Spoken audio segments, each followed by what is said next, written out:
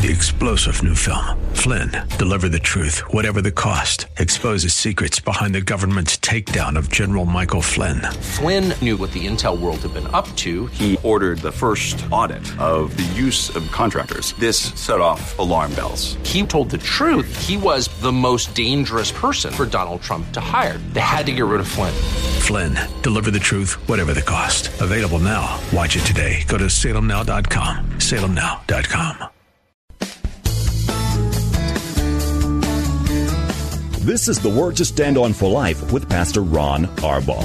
Your word is sharper than any two-edged sword, and it cuts deep into my heart. The Word to Stand On for Life is a radio ministry of Calvary Chapel in San Antonio. A live call-in show here to help you answer your questions about the Bible and how to apply the Word to your daily life. For more information on Calvary Chapel, visit our website, calvarysa.com. Get your Bible questions ready and call in now to 210-340-9585. It's The Word to Stand On for Life with Pastor Ron Arbaugh. Running for word to stand on. Keep us down in a solid ground. Word to stand on. Welcome to the show. It's the Wednesday edition of the Word to Stand On for Life. I'm Pastor Ron Arbaugh from Calvary Chapel in San Antonio, Texas. And what we try to do every day here at 4 o'clock on AM 630 The Word is take your phone calls and answer Bible questions or life questions or pretty much anything on your heart. I'll do the best that I can. All you have to do is call us. You can dial 210-340-9585. That's 340-9585. If you're outside the local San Antonio area, you can call toll-free at 877-630-KSLR. Numerically, it's 630-5757. If you're driving in your car, the safest way to call is use the free KSLR mobile app. Just push one button. You'll be connected directly to our studio producer, and you can email questions as well. calvarysa.com. Questions at calvarysa.com. Hey, Wednesday night, we got our Old Testament study. I'm going to do a little bit more than 2 chapters in Isaiah tonight, chapter 45. I think I'm starting in verse 14 through chapter 47. Not the most dynamic piece of scripture, but some really important lessons for us. And then, of course, tomorrow, Paula will be live in studio with me on the date day edition of the program. Ladies, it's a day we set aside especially for you. If you need any encouragement or have any questions for Paula, she will be here to take those questions. One more time, our phone number is 340-9585. Let me get to the questions that have been sent in. The first one comes from Matthew. He asks, does God hate sinners? Matthew, he doesn't. God loves sinners, but sinners won't let God love them. God loves them, but they don't love him back. And so his presence, his blessing, all of that is sort of hidden from them because they don't have a relationship with God. I think, Matthew, one of the things that we have to remember, and this sounds like you're a young questioner here, we too often in our culture think that saying no to somebody is being unloving, or if you don't let me do what I want, you must hate me. God loves you so much that he tells you what you can do and what you can't do. And the stuff that he tells you can't do, he tells you that because it's not good for you to do. So no, God does not hate sinners. He loves them. In fact, he loves them so much that his Son died for the sins of the whole world, saved and unsaved. And unfortunately, there's a whole bunch of people, most people, Matthew, who never get to have any benefit from the love of God. You know, there's a place in Genesis where God's word says, Paul quotes it in Romans, where it says, Jacob I loved and Esau I hated. And it's not that God hated him, it's just, that's Jewish comparison poetry. And he's saying, relative to the way I can love Jacob, then it appears as though I hate Esau, because Esau won't love me back. And that's what you need to remember. God loves everybody. He wants everybody to be saved, but he won't force himself on any of us. So Matthew, I hope that is clear. He loves everybody, infinitely so, and he can't love them anymore. He just could love them differently if they became in the family. You know, if you would see a family going, if you're in a grocery store or something, and you see a family and you just walked up to them and started hugging them, they'd think, hey, that's weird. But if you saw your family and you walked up and started hugging, there wouldn't be anything weird at all about that. God wants to, figuratively speaking, hug everybody, but it's just not possible when people keep him away. Good question, Matthew. Thank you. Here is an anonymous question. I'm not sure what he or she means. Is sex okay if you are separated from your spouse? The answer, anonymous, is no. I think you know the answer is no. But let me take this, because I'm not sure if you mean is sex okay with the spouse you're separated from, or is it okay to have sex with somebody else since you're separated and likely headed for divorce? The answer is no. If you're single, you're not married, sex outside of marriage is strictly forbidden. God says it's just something that we have to control ourselves over. So no, sex is not okay if you're not married, period. Now, I've had people in the past, anonymous, who would come to me and say, well, we're separated. Is it okay if we get together, and have sex sometimes because, we all have needs? The answer to that question is no also. People think, well, technically we're still married so we can do it, but your heart is so far from God. I don't know why you would want to. I mean, your heart's far from God. That's why you want to. You give into your flesh. But I understand, if you wanted to have sex with somebody that you're separated from, but still legally married to, why wouldn't you try to be a good husband or a good wife? Why would you try to fix your marriage? That's what would please God. If you cared at all about what God would say, then that's what you would do. Anonymous, in this question always makes me sad, because one of the things that the Holy Spirit is saying to me a lot, especially as I'm doing messages and giving invitations, is that he wants people who call themselves Christians to have marriages that honor the Lord. And certainly doesn't honor the Lord if you just think, well, because we're still married, technically we can have sex. That's just flesh. And that can never please the Lord. So if you are unmarried, if your marriage isn't honoring God in the sense that you're still together and trying to bless the Lord with your marriage, then having sex, becoming one with somebody, really has no value at all. The physical benefit, I understand, but it's only for a moment. But it makes things worse and not better. So here's what I would say to you, anonymous, whether you're a male or a female, if you are separated from your spouse, get right with God. Get right with God, and if you're unwilling to do that, then you shouldn't enjoy the benefits, the physical benefits of being married. Hope that helps. 340-9585. Here is a question from our mobile app. It says, Pastor On, I'm a 13-year-old Christian, and there's a lot of music my friends and I listen to. Is it okay to listen to secular songs with bad words or lyrics on them?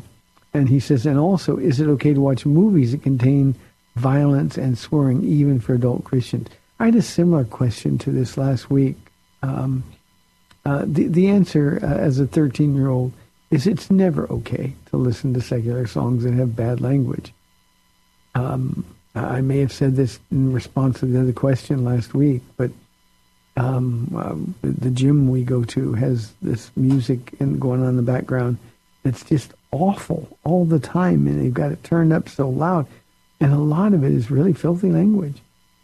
And I'm just thinking, they've got a sign at the gym that says no swearing or cursing allowed in the gym, and then they bring it in through the radio, through the music that they play.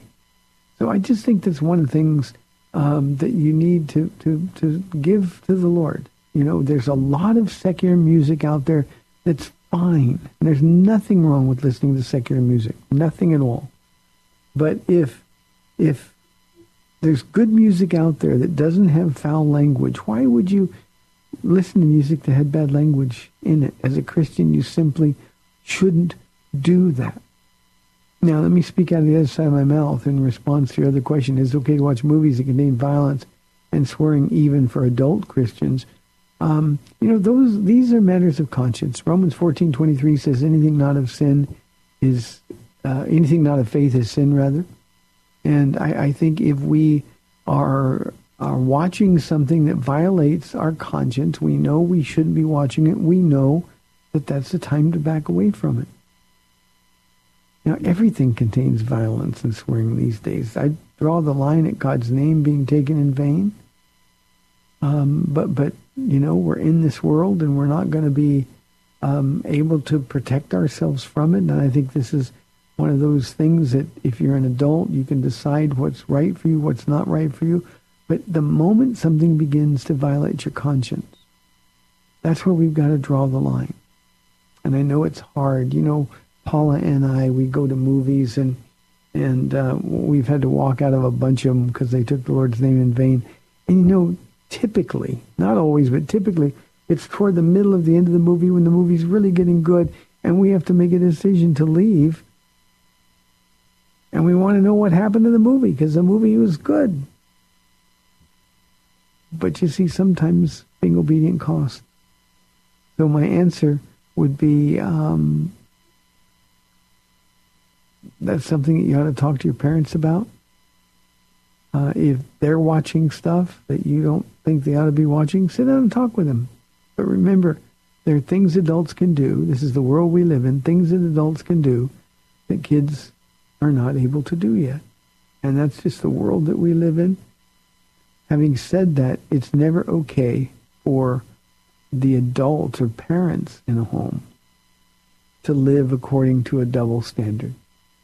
So I hope that makes sense to you. I'm not sure it did. 340-9585. Here is a question from Ryan. He says, what's the lesson to be learned from the story of the rich young ruler? Ryan, I think the lesson there, and Jesus makes it pretty clear, it's hard for rich people to go to heaven because this young man turned away from the things that he knew were true. He knew who Jesus was. He called him good teacher. Jesus stopped him right there. Why do you call me good?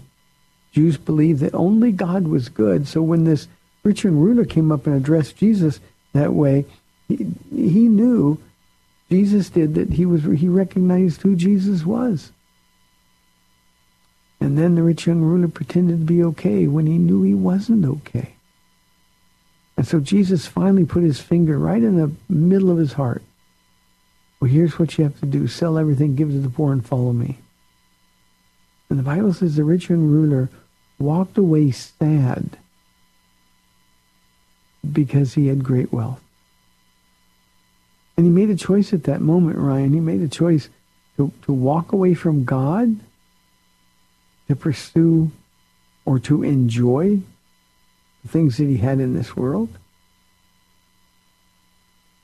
But how can you enjoy them when you're sad? And I think the primary lesson is we have to be on guard in our hearts against coveting things more than we covet our time and our relationship with God. I'm doing a Bible study tonight, Ryan, where Isaiah is talking about the difference between God and false idols, idols that were made by the hands of men. And the contrast between them is such that the question begs, well, why would you make an idol? Why would you bow before an idol when the God who loves you with an infinite love is there to hold you, to take care of you? Now, the answer is because our idols don't tell us that we can't do what we want to do. God, of course, does. But the important thing to remember is that, and the rich young ruler, he had an idol. The idol was his money. And that's what Jesus knew. So I think be careful to guard your heart against anything in your heart that comes before Jesus in your life. Anything at all. We don't make little idols and bow down and worship to them anymore. It's not the modern world that we live in. But we do set up idols in our heart. Hobbies, money, career, just sex. We set up all kinds of idols, and we're unwilling to lay those idols down and bow only before God. So idolatry is different now than it was in Jesus' day, but make no mistake, idolatry is still around. So the lesson to be learned is priorities. Jesus first and only every single day. Here is a question from Laura. She says, I go to a small Bible study. It's not a church, where a woman sometimes teaches. Is that okay since it isn't a church and the woman doesn't claim to be a pastor? Yeah, Laura, I think at a small Bible study, I think as long as the woman has the gift of teaching, I think that's perfectly okay. In a church, it doesn't say in a small Bible study or at home, in a church, Paul writes, the Holy Spirit writes, do not permit a woman to teach or have authority over a man. But that's not subjugating women. And women are just as gifted as teachers as men, sometimes more so. And I've been to some small Bible studies where whoever it was teaching, whether it was a man or a woman, shouldn't be, and that was a problem. But when somebody has the gift of teaching and when somebody is there and their heart is right before God, I don't see any reason at all, Laura, why you should stop going to that Bible study or why a woman who isn't claiming to be a pastor and isn't claiming any authority in a small Bible study, she is an effective member of the body of Christ with the gift to teach, and that's what she's doing. So I believe that with all of my heart. Hope that helps. By the way, I've told you this many times before, but here at Calvary Chapel, we have so many women who are gifted to teach. And while they don't teach here on Sundays, they don't teach in the main Bible studies and congregations. They teach women, they counsel women. Those are both just exercising the gift of teaching. Counseling, of course, brings in some other gifts: compassion and mercy, empathy, kindness. But that's all it is teaching. And we have women who have demonstrated repeatedly that they have the ability to teach. Here is an anonymous question. It starts out with, I'm not being cynical. I'm not being cynical here, but want to know what your qualifications are for being a pastor and doing a show like this. Well, I'm going to take it your word that you're not being cynical. My qualifications are simple. God called me to teach. He gave me the gift to teach. I think one of my gifts, Anonymous, is being able to make difficult concepts simple and explain them. I've been doing this for 24 years, the pastor part. And God has been very generous in his blessings. We've been doing this radio show now for nearly 7 years. And people keep listening and people keep asking questions. So I guess those are my qualifications. If you mean what degrees do I have, I did go to Bible college, but Bible college didn't do anything to help me learn more about the Bible. I was actually studying more before I went to Bible college than I was after. The Bible college experience for me was more of God just humbling me, making sure that I knew that apart from him I could do nothing, and he demonstrated that over and over and over. And I think there's, in being a pastor for sure, and I think in doing a show like this, I think being humble is really important. You know, it's easy to enjoy when people flatter you. It's easy to enjoy when people say nice things or they approach you like you know what you're doing. And you just want to make sure that Jesus gets all of the glory. So I do these things because I was called by God to do them. The radio show is without question something that God created. We've been about to go off the air a bunch of times because of money, and he's always sustained us at just the right time. And being a pastor, of course, is a greater responsibility in the sense that there are people that God loves, that he gives you the ability to care for. So I hope that helps. I did have to be ordained. That means other men recognized my calling, my gifting. And when they did that, I was officially a pastor. So I tried teaching anonymous Bible study as soon as I knew I was called to be a pastor. I just 6 months into being a Christian, and I had no business at that point teaching anything.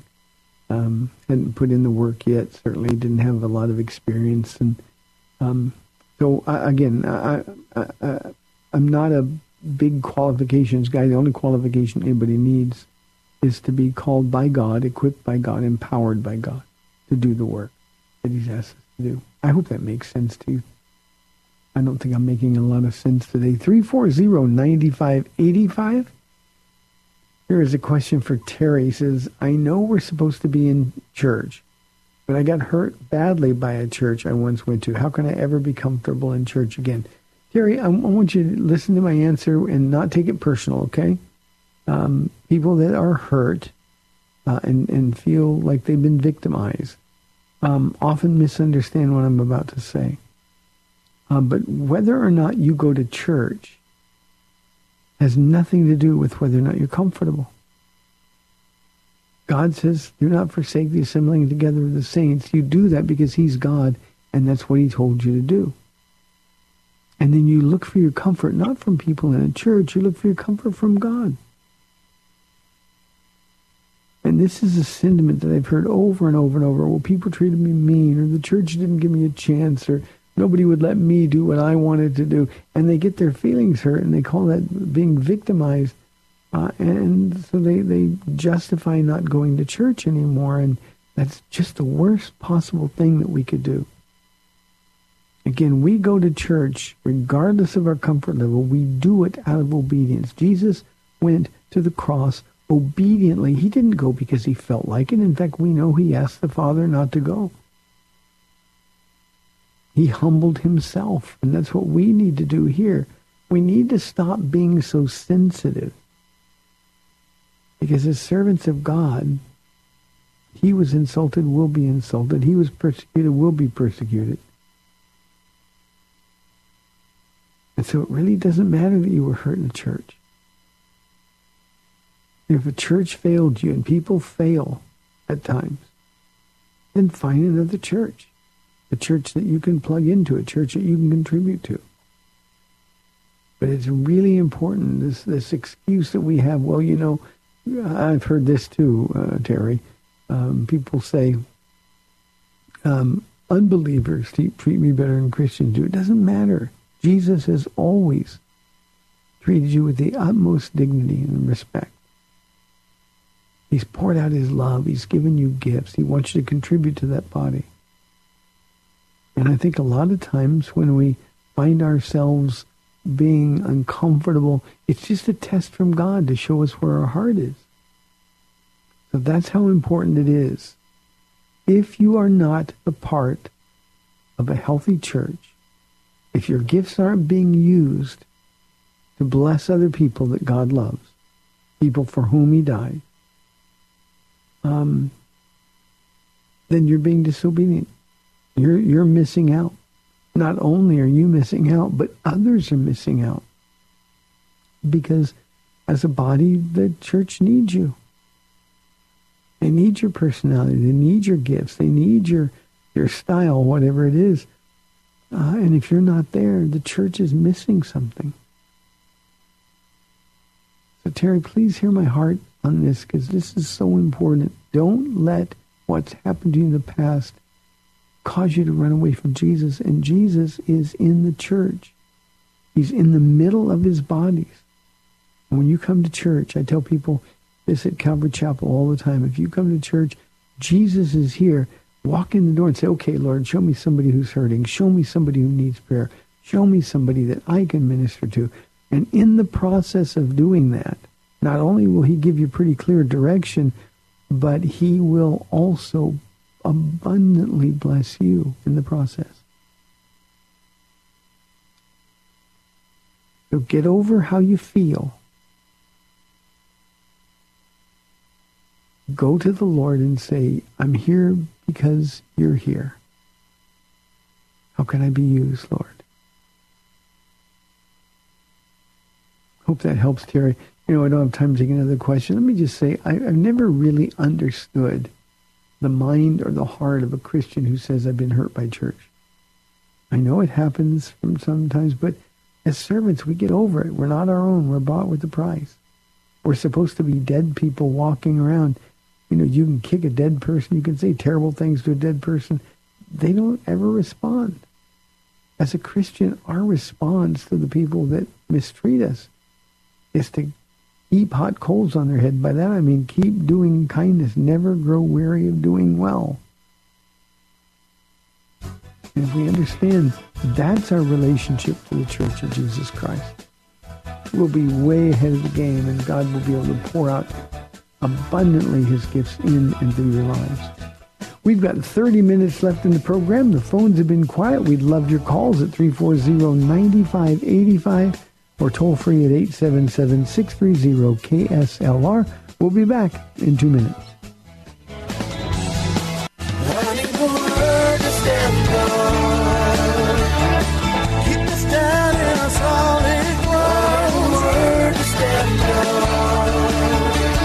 Welcome back to the Word to Stand On for Life. We're taking your calls at 340-9585 or toll free 877-630-KSLR. Now, here's Pastor Ron Arbaugh. Welcome back to the program. 30 minutes left. 340-9585. Kelly asks, Pastor Ron, what resource do you recommend for studying the reliability of the New Testament documents? Kelly, there's a really easy one. It's not easy reading, but it's a book called The New Testament Documents, Are They Reliable? I love that. It's by my favorite commentator of all time, F.F. Bruce. That's the initials Frank, F.F. Bruce. And it gets right to the point and provides you with wonderful evidence. There's also a book by Lee Strobel, The Case for the Bible. There is a section in Josh McDowell's The New Evidence That Demands a Verdict. It also is very scholarly work. So those are the ones that I would recommend the most. If you want to start with something that's a little quicker and easier to read, there are two little books by a man named Paul Little, Lyttle, called Know What You Believe and Know Why You Believe. And those will help you as well. Kelly, thank you for the question. Let's go to the phones and talk with Joe on line one. Joe, thanks for calling. You're the first today. You're on the air. Joe, are you there? Ron? Hi, Joe. I'm going to ask a question that I'm going to listen to you on the radio. Okay. Yes, Hebrews 10:25. I hear a lot of churches use that. How come they leave out 10:24 before it? I'll answer the question. Thank you, Joe. Let me get to it right here. Hebrews 10:24. I got to get to the place. And let us consider how we may spur one another on toward love and good deeds. Well, I don't think there's anything in there that mitigates against verse 25. Church is the place that we encourage one another. We bless one another. And that's one of the reasons that we want to be in the church. Now, one of the things you have to remember, Joe, about Hebrews chapter 10, it's a warning against falling away from the Lord. And one of the reasons that people fall away is they remove themselves from fellowship where they can be encouraged by other people, where we can hear about love and good deeds, where we can use the gifts that God has given us. So I don't know why you would ask the question like the two verses weren't the same. Verse 24 is the reason that we should not give up meeting together as some are in the habit of doing. But let us encourage one another, and all the more as you see the day approaching. So Joe, you don't come to Calvary Chapel. There's more encouragement. I tell this to people all the time, new people that come to our church and want to be introduced to me. And I'll just tell them, look, the best part about this church is the people that are all around you. So dig in. Don't be shy. Let them bless you, and you can be a blessing to them. And, that happens in every healthy church every time they meet. So verse 24 is the reason that he tells us, verse 25, there's no contradiction between those two things. In a church setting, Paul, in his letter to the Corinthians, talks about the church and compares it to a human body. Our human bodies have different parts, but every part has its own use. If I have an itch, then I've got an arm, a finger that can scratch it. If I've got a mouth, well, if I listen to people, then I'll know how to use my mouth. And in the church, I think the real power from a church comes from the fellowship that happens, the fellowship that encourages, the fellowship that exhorts. Exhortation is an important gift that so many churches are lacking. The idea that we just come into church, we sit down and sit, makes no sense to me. We have a hard time. You should see our announcer when he gets up to do the announcements, because we have about a 5-minute meet and greet time. And when he gets up, it's hard for him to stop the people from fellowshipping, from encouraging one another. That's the whole point. And if we forsake the assembling together of the saints, Joe, then we're going to miss out on those things. So when you come to church, don't look for people to encourage you. You be an encourager. You be an exhorter. Don't wait for somebody to do it to you. You take the initiative. Let God's Spirit work through you. And what you're going to find is that there's a whole bunch of encouragement and exhortation that comes back at you through those people. I think sometimes, and it's hard to do here, we have a small building and lots and lots of people. And our sanctuaries are mostly empty when the worship team starts the first song. And you can always tell when somebody comes in the church and they're sitting all by themselves, you can always tell that they're new. So what we try to do is we encourage we don't try to do it, we do it very well. We encourage our people, go introduce yourself. Stop talking to people that you always know, and instead go speak to somebody else. Go introduce yourself to them. And our job is to make those people who are off on their own, make them encouragers and exhorters. That's what happens in the Church of Jesus Christ. So the teaching of the Word goes on, the worship goes on, but the body is one body, people with different gifts. So I hope that answers your question. I'm not sure I understood the connection between the two. Here is a question from another anonymous question. I want to ask if you have seen John MacArthur's YouTube video on Strange Fire. He's critical there of Calvary Chapel, and I would like your response. Anonymous, I don't really have a response to John MacArthur. I have seen most of that. When people seem angry, I'm just not going to tune in for very long. John MacArthur is a very gifted teacher. The Lord has used him wonderfully. He's celebrating 50 years this year as the pastor of Grace Church. And I think that is an unbelievable achievement. Unfortunately, John MacArthur, who was a friend of Pastor Chuck, who's the founder of Calvary Chapel, would never have said what he said while Pastor Chuck was alive. After Chuck died, he did that, and he became very antagonistic toward anything that didn't fit his version of what church ought to look like and sound like. And his primary criticism against Calvary Chapel is that we make it way too casual. People don't dress up, and there's no reverence. He wants the church to be quiet when people walk in reverence. And frankly, we're all about people. Jesus is about people. We're all about people.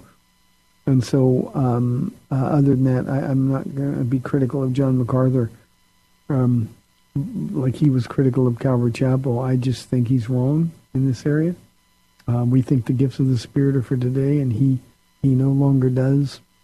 And it's just a difference of style. Make no mistake, he's been a real blessing to a lot of people for a lot of years. Let's go to Austin now and talk with Mark on line 1. Mark, thanks for calling. You're on the air.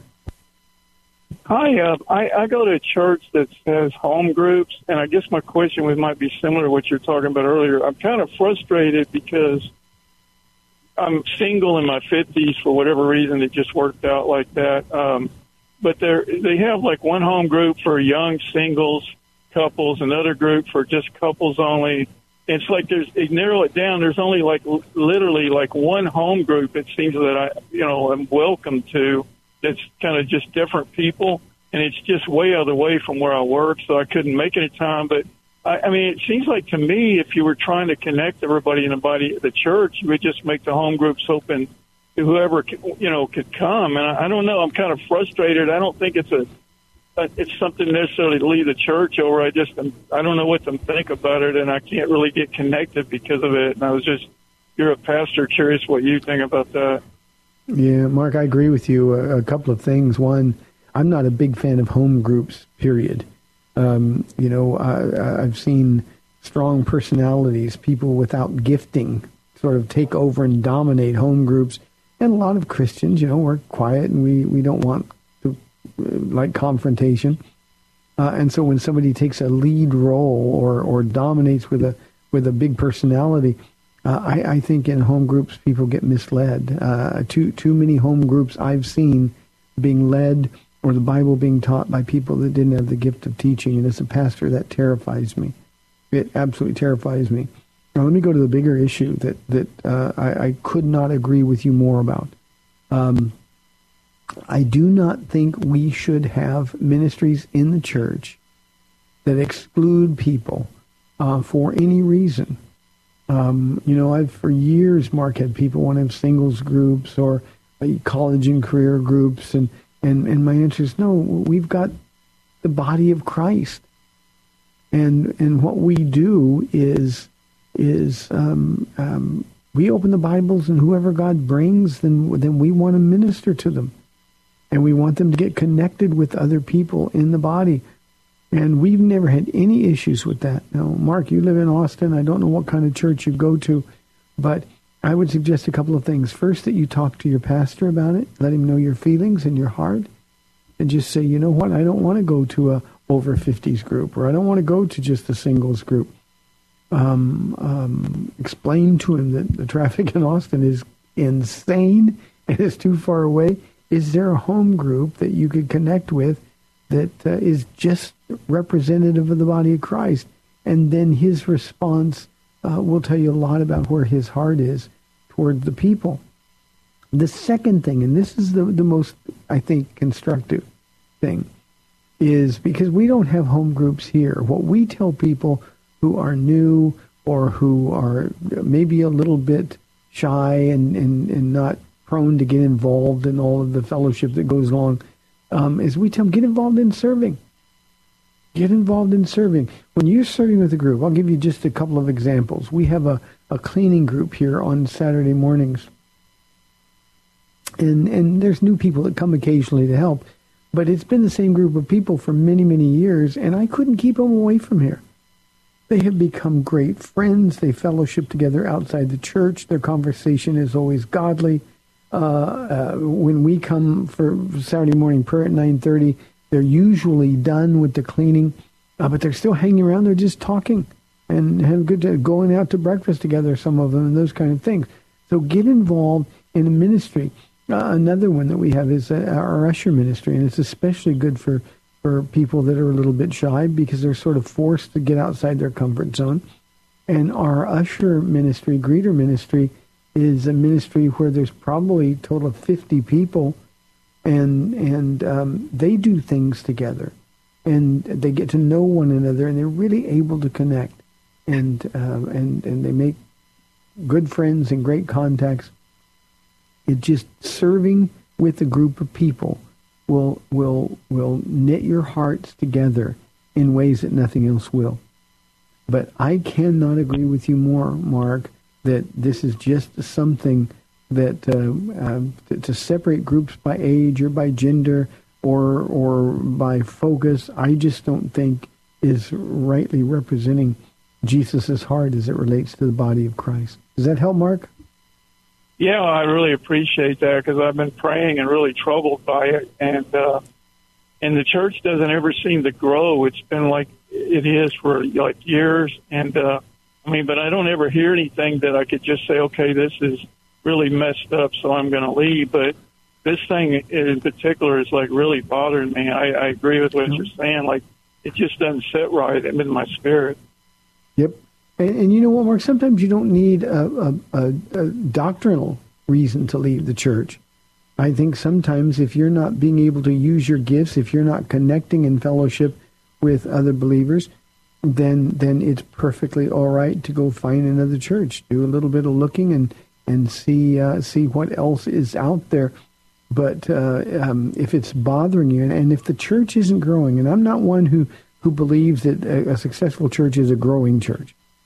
But, you know, when people are being taught and when there's vibrant fellowship going on in the church, those people are going to leave church, go home and tell other people about it, and they're going to bring other people with them the next time. So the church grows. It's natural growth, just like the first century church grew organically. It wasn't like there were crusades or anything, just people were getting saved, and they really, really were devoted to the fellowship of believers.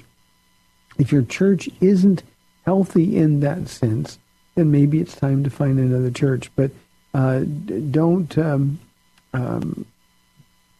forget what I said about serving. If you serve with a group of people, ushers or greeters or cleaners or children's teachers, if you serve with them, your hearts are going to get connected with them, and some of the greatest friendships and long-lasting friendships. We've been here for 24 and a half years, and we've got people that have been doing some of the same ministries for most of those years, and they're doing it because they absolutely love it.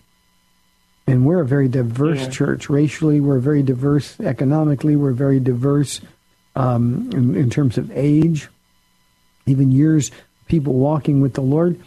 And the fellowship is just unbelievable. So, Mark, I'll be praying for you. Keep me posted if you don't mind from time to time. Let me know how you're doing, okay? All right, thank you. Bye. Thank you, Mark. God bless you. Bye-bye. Fellowship matters a great, great deal. 340-9585. Here is a question from Leo. What did Jesus mean by telling us to forsake our family for him?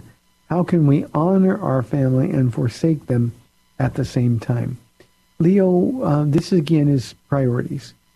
You remember the time when Jesus said it that should have the most impact was when his mother and his brother and his sisters, and Jesus did have brothers and sisters, when they came to get him to take control of him because they thought he was out of his mind. And somebody came to him and said, "Teacher, your mother and your brother and your sisters are out there. They're asking for you." And Jesus said, "Who are my mother and my brother and my sisters?" And then he pointed to the crowd and said, "These who do the will of my Father, they're my family." So what he's saying, Leo, is don't put your family before him. You know, there's a lot of people in families that don't want us to spend much time with God. They don't want to spend time around us when we're talking about him. And Jesus said priorities matter. If you love your family more than you love me, then you're in sin. So what he meant by forsaking wasn't just dumping them, but just letting them know that when you're around, you're going to honor Jesus Christ. And if your family says they don't want you to do that, tell them, well, then don't invite me to the get-togethers because I love Jesus. Where I go, he goes. It means if you're a father or your mother, and you're supposed to honor your father and your mother, but if they ask you to do something that is ungodly, because of your love for Jesus Christ, you can't do it. I've had family members get angry. I've had family members of other people get angry at me because of these kinds of teachings. But the idea is when a family comes by and says, well, you put your church family ahead of us. Our response is, you're right, I do. Because that's where Jesus is. And I want you to be saved. I want you to come to church. And I love you, but you can't ask me to leave Jesus at home if you are unwilling to forsake family just for the sake of keeping peace.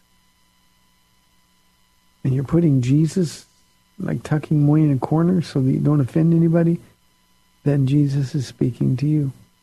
So we forsake our family by putting Jesus first. And it's in that way, Leo, that many people find their family really comes to faith in Jesus Christ. We always want to witness to our family, whether they want to hear it or not. Now, that doesn't mean you're constantly telling them you have to receive Jesus or you're going to hell. But in your conversation, talk about what the Lord is doing. Talk about what's going on at church. If they don't want to hear it, then they're the ones who are making the choice to forsake you. Jesus says, if you confess me before men, I will confess you before my Father in heaven. If you deny me before men, I will deny you before my Father in heaven. And so it's very important that we take a stand. Your family needs to know how important Jesus is to you.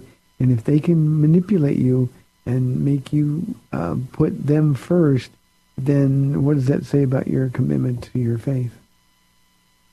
So, Leo, I hope that is clear to you. Here's a question from Debbie, a statement, really. She says, I don't think it's fair for a good person to go to hell while a bad person gets to go to heaven just because they accepted Jesus. Your thoughts, please. Debbie, this is a hard one to understand. But the Bible says there are none good, no one who seeks God. Now, Debbie, they may be good by your standards. They may pay their bills. They may be nice people. They may want same things you want out of life, and you get along well with them. But you see, they're sinners. They're sinners, and their sins don't make them, just because they're lesser sins to you and to me, doesn't make them acceptable to Jesus. And I love the fact, I'm praying for people so often, Debbie, and I've got family members who are unsaved. I love the fact that somebody can give their heart to Jesus Christ on their deathbed. My dad got saved that way. My dad, and I'm saying this without disrespecting, my dad was a jerk. And yet, as he lay dying, he gave his heart to Jesus. I'm thrilled that happened. Jesus said to the thief on the cross, today you'll be with me in paradise. I want to emphasize that he was a thief, a common, ordinary thief. And Jesus was thrilled to invite him to heaven. But these are really important things to understand, and what you think is fair doesn't matter, because it's not fair for any of us to go to heaven. And I think, Debbie, when people ask the question the way you do, and I don't know you, so this is nothing personal about this, but usually these are people who think too highly of themselves. You may think you're a good person, but if you've lied, you're a liar. You may think you're a good person, but if you're having sex with somebody you're not married to, you're guilty of fornication. If you gossip about people that Jesus loves and died for, then you're not a good person. You're better than some people, and Debbie, you're probably better than I am. But you see, that's the whole wonderful message about grace, God's unmerited favor to the infinitely ill-deserving. And if we'll focus on how good God is to forgive us, to establish us in his family, though we don't deserve it, then our hearts will be changed and we'll want other undeserving people to go to heaven as well. For God so loved the world. It didn't say he only loved the nice people. He loved the world. And sometimes, Debbie, it's people who think they're better than other people. They're the hardest ones, the last ones to get saved. Sometimes, most of the time, in fact, they don't get saved. because they don't think they need to be. I told our church this past Sunday that everybody wants to be rescued from hell, but nobody wants to be rescued from their sins. And if you think you're a good person, and somebody who's done horrible things gets saved and goes to heaven because they accepted Jesus, then the truth is you're a judgmental person. And God wants you to know he loves you. And he'll forgive all of your sins as well. But all sin separates us from God. So Debbie, I hope that helps you understand a little bit. Don't hold on to this notion that some are better than others, for all have sinned and fall short of the glory of God. And in the Greek, that's in the continuous present tense. It's literally for all continue, or who all have fallen continually short of the glory of God, and continue continually to sin. So, Debbie, it's really, really important that you understand that. I hope that makes sense. Becky South just gave us a buzz. She's the one who I asked for prayer for yesterday. I had an accident at home. Becky wants to say thank you for your prayers. Just bumps and bruises, praise God. I'm fine in at home. The only broken thing, my glasses, and probably a little bit of her pride too. But she says, love you all. Thank you for your prayers. And I too want to thank you for your prayers for Becky. You know, when we get those phone calls that somebody's been in an accident or had an accident, your heart just sinks. And Becky's doing fine. Thank you so much for your prayers. Hey, thanks for tuning in today. Remember, Paula will be live in studio tomorrow on the day edition of the program. I'm Pastor Ron Arbaugh from Calvary Chapel in San Antonio, Texas. And we'll be back tomorrow at 4 o'clock on AM 630 The Word. We'll see you then. Thanks for spending this time with Calvary Chapel's The Word to Stand On for Life with Pastor Ron. 3-star General Michael J. Flynn, head of the Pentagon Intelligence Agency, knew all the government's dirty secrets. He was one of the most respected generals in the military. Flynn knew what the intel world had been up to. He understood its funding. He ordered the first audit of the use of contractors. This set off alarm bells. The explosive new documentary, Flynn, Deliver the Truth, Whatever the Cost, uncovers the facts behind this scandal. Flynn told the truth. He was the most dangerous person for Donald Trump to hire. I find out the worst enemy that I'm going to face in my life is right here in America. They took my assessment and they wanted me to change it. And I was like, I'm not changing it. They had to get rid of Flynn. With in-depth interviews, archival footage, and never-before-seen personal records of the man behind the headlines. I just felt like I was drowning. Flynn, Deliver the Truth, Whatever the Cost. Available now. Watch it today. Go to salemnow.com. salemnow.com.